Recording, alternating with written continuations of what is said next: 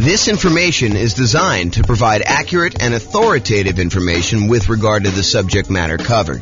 It is offered with the understanding that the presenters are not engaged in rendering legal, accounting, or other professional services. If legal advice or other expert advice is required, the services of a competent professional should be sought. Welcome to the Killing Real Estate Investing and Real Estate Financial Planning podcast. Learn all about investing in real estate in Killeen, Texas, with a combination of real estate financial planning and modeling with numbers specific to Killeen, plus syndicated, more generalized recordings of live and pre-recorded real estate investing classes, not all of them specific to Killeen. Be sure to stay tuned after the podcast for a message from our sponsors. Well, good morning and welcome, everyone. I am your host, James Orr, and this is another class in the series on Deal Alchemy. Deal Alchemy is the somewhat magical process, or seemingly magical process, where we move returns from one of the areas of return that we get with investment properties to more than one. And sometimes we're trading a couple for a few or one-to-one, but we're really just moving returns around. And today's Deal Alchemy class is about converting cash flow to debt pay down. And you're like, what? Wait a minute, James. Most of us prefer to have cash flow. So why are we taking cash flow and we're trading it in exchange for debt pay down? Well, because by doing so, it gives us a higher return in both dollars and return on initial investment. So there's one reason why you might want to consider kind of moving the return from cash flow to debt pay down. So we're going to jump into it. This is part of the series of classes we're doing on Deal Alchemy. I think last week we talked about improving cash flow. I think we did through lease options, if I'm not mistaken. I think we did lease options last week where we used a new strategy and we changed how the returns got kind of moved around in the different areas. So alchemy, for those that don't know the definition, this is the dictionary definition of alchemy, a seemingly magical process of transformation, creation, or combination. And really what we're talking about doing here is we're talking about magically moving the returns from the 4 different areas of returns plus the reserve return we get when we buy investment property. You know, you've got appreciation, the tendency for property values to increase over time. You've got cash flow, kind of like you take all of your income from the property, from rent and anything else you're doing with the property. You subtract out all of your expenses, including taxes, insurance, your mortgage payments, maintenance, your property management, like all of those things, vacancy, all those things get subtracted out. And what you're left over with is cash flow. Then you've got debt pay down, the amount of the loan that you're paying down every single month on that particular property. And then you've got the tax benefits of owning the property. The cash flow from depreciation is what we call it. And then in addition to all of those, in order to prudently make an investment in rental property, we do need to have reserves. And so when we have reserves, we could take those reserves, we could set those aside. And because we're using them to make sure that we are able to maintain and own that property conservatively, then we can actually put the small return that we're earning on those reserves as part of the overall investment. Because you need the reserves in order to make the investment, now we can actually include the return we're earning on those reserves as part of the overall return that we're earning, okay? And you may have seen me kind of display this in this format, where I talk about appreciation, the property values going up, cash flow, which is all the income minus all the expenses, debt pay down, which is paying down the loan, the tax benefits or the cash flow from depreciation, and then plus the return you earn on reserves. And then we have a total in the middle. And we can have this visual show both dollar amounts that we're earning, how many dollars in appreciation we earned, how many dollars in cash flow, how many dollars we paid down the loan, how many dollars we're getting from the tax benefits, and how many dollars we earned on the reserves. Or we could think of it in terms of the return on something, the return on our initial investment, or the return we're earning on equity, or the return we're earning on true net equity, like the equity we'd have after we sell the property and pay all the expenses, like real estate commissions, closing costs, capital gains taxes, depreciation recapture tax, like all of those things. When you subtract all those out, then we have what is left over, true net equity, and we can calculate returns on those as well. So let's talk about moving cash flow to debt pay down. And you may be surprised as to what happens here. This is kind of interesting. So instead of choosing to emphasize cash flow on investment property, let's say you do a 15-year mortgage instead. If we had gotten a 30-year mortgage, our cash flow would have been better. The payment on a 30-year mortgage is usually lower than the payment on a 15-year mortgage for the borrowing the same amount. And you also get a slightly better interest rate when you do a 15-year loan versus doing a 30-year loan. But even with the improved interest rate, the payment is still going to be overall higher because you're paying off a certain dollar amount. If you're buying a $400,000 property and you're putting 25% down, you're paying off $300,000 worth of loan over a 30-year period or over a 15-year period. In order to pay it off over 15 years, your payment has to be higher in order for you to pay that thing off. Okay. So what we're really talking about is worse cash flow when we move from a 30-year loan to a 15-year loan, but much better debt pay down. Okay, so you're going to see that we're moving the return we're earning from cash flow into the debt pay down portion of that return quadrant, and we're looking at that and seeing how much of an impact that has. Now, the dollar amount for appreciation and the tax benefits, the cash flow from depreciation, they stay the same. If you think about it, you're buying the same property in both situations, right? So if you're buying the same property, does the type of loan you get on the property impact how much in dollars the property goes up in value? No, if you buy a property, that property is going to go up whatever it goes up or down, depending on what market you're in and what's going on in the marketplace. But in most cases, that property is going to go up the same amount, whether you have bought the property free and clear, or you bought the property with 100% financing, or you bought the property with 50% down or 80% down, or you got a 30-year loan or a 15-year loan. It doesn't matter. If you buy a $400,000 property, as an example, and it goes up 3%, that means that it went up $12,000. It doesn't matter what loan you had to do that, okay? Now, in addition, when you buy a property, the price you pay originally, after you subtract out the value for the land, the value of the building we can depreciate for residential properties over 27 and a half years. So again, that doesn't matter what type of loan you got or how much you put down. The amount you're earning from depreciation, and specifically cash flow from depreciation, stays the same. So it doesn't matter what loan type we got, the amount from appreciation and cash flow is going to stay exactly the same. Now, a higher mortgage payment, because you're getting a 15-year loan than a 30-year loan, means that you should set aside more in reserves. Because when you want to think about your reserves, you're setting aside the money that you need to hold the property for a certain period of time. So for example, if we're setting aside 6 months of reserves, by having a higher mortgage payment, we need to set aside 6 months of that higher mortgage payment rather than the 6 months of the lower mortgage payment we would have if we had put if we had decided to do a 30-year loan. Okay, so the higher mortgage payment means you need to set aside more for reserves. That ends up changing the amount you have in reserves and therefore the amount you are earning on the reserves. If you have $10,000 in reserves versus $8,000, then the amount you're earning on those reserves actually has gone up a little bit. Okay, that just makes sense, right? Now, the dollar amount for cash flow, for debt pay down, and for the reserves changes, right? Our cash flow is actually going to go down a little bit. The amount we're paying down on the loan is going to go up a little bit, and the amount we're earning on reserves is going to go up a little bit.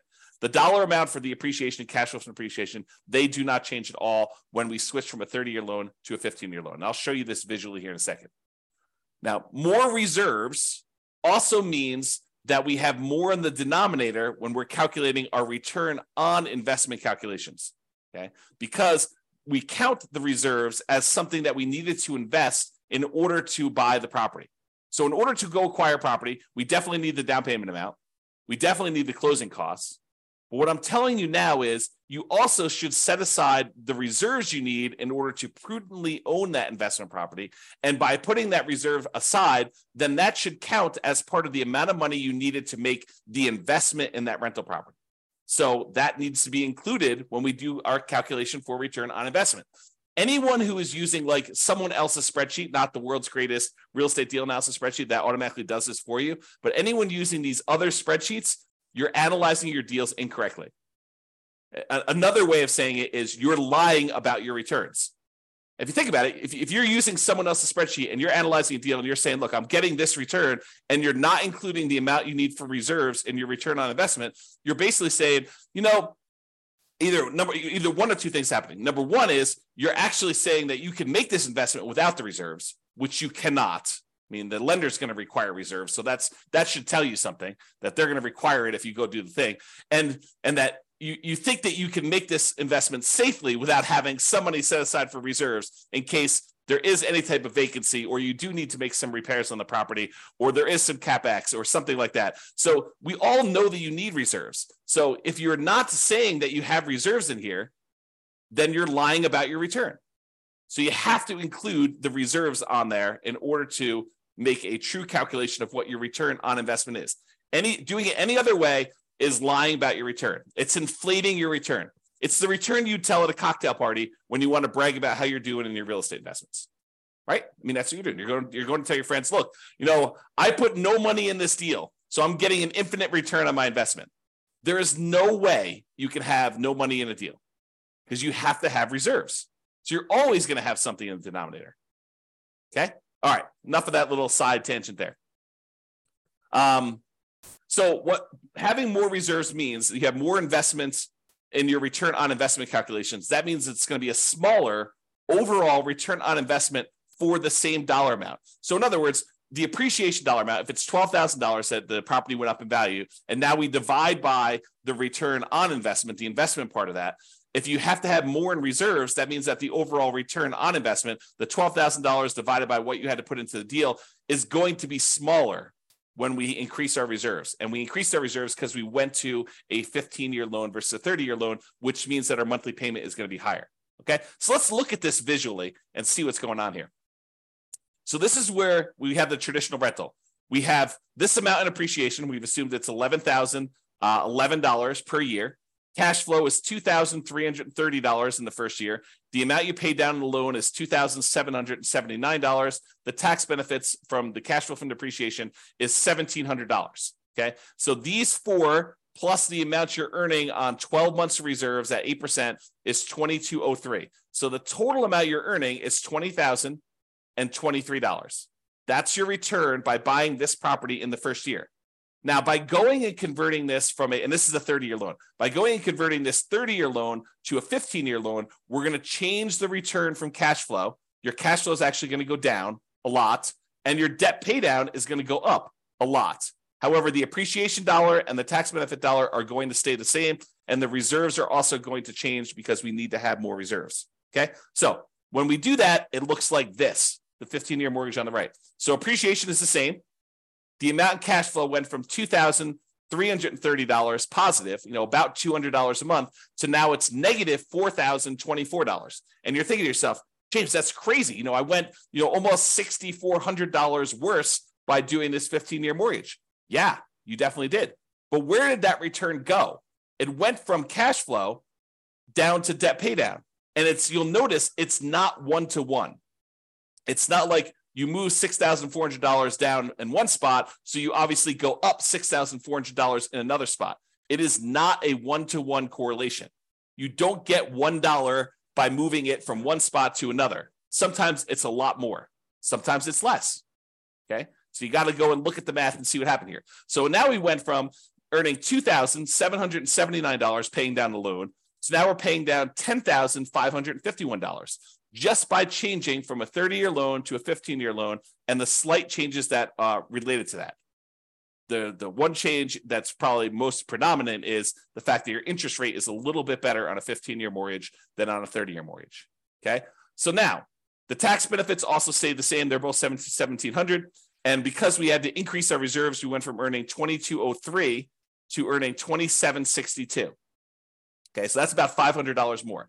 Now, overall, the return went from $20,023 for the entire thing, all 5 areas of return, when you had the 30-year traditional rental. Now it's going to be $22,000 even. So you increase your overall return by about $2,000 just by changing the loan. But the characteristics of the investment are very different, right? Is this when we talk about the return quadrants, a lot of times we talk about the 2 top ones tend to be market specific, market dependent, and they tend to be more speculative in nature. Do we really know that a property is definitely going up in value next year?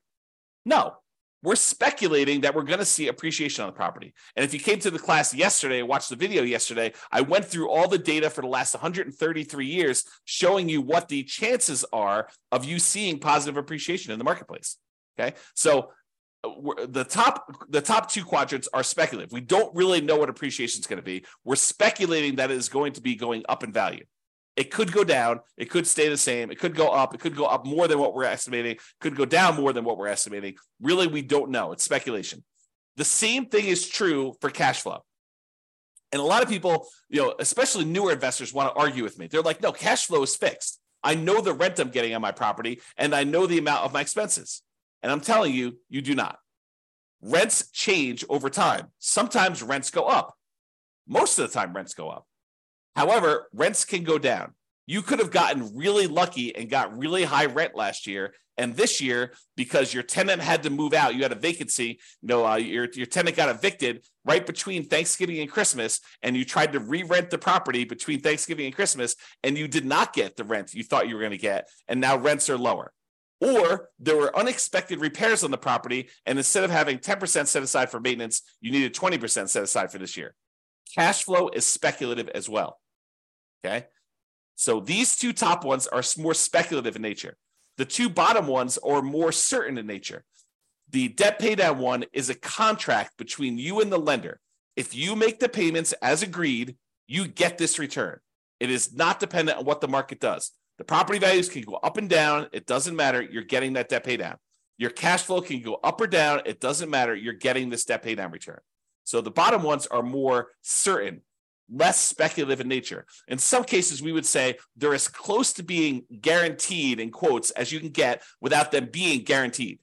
Okay. The tax benefit one, unless they change tax code and they change how depreciation works, and they don't allow you to have the retroactive thing that you had, the grandfather you in on any properties bought before this date, unless they change that too, you're getting this tax benefit. Okay. That's a certainty based on tax code. So these two bottom ones are less certain. So what we just did by going from a 30-year loan to a 15-year loan is we moved away from more speculative returns to more certain returns.